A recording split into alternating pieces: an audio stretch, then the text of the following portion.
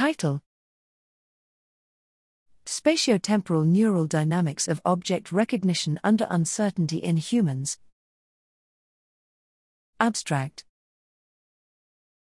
While there is a wealth of knowledge about core object recognition, our ability to recognize clear, high-contrast object images, how the brain accomplishes object recognition tasks under increased uncertainty remains poorly understood.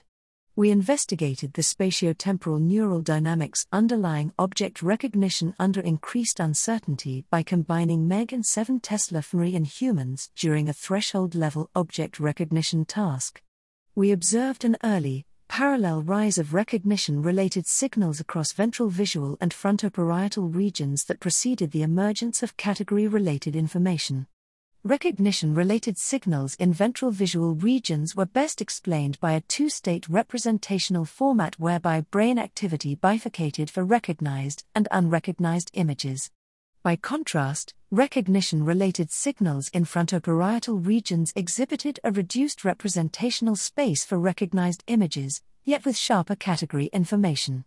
These results provide a spatiotemporally resolved view of neural activity supporting object recognition under uncertainty, revealing a pattern distinct from that underlying core object recognition.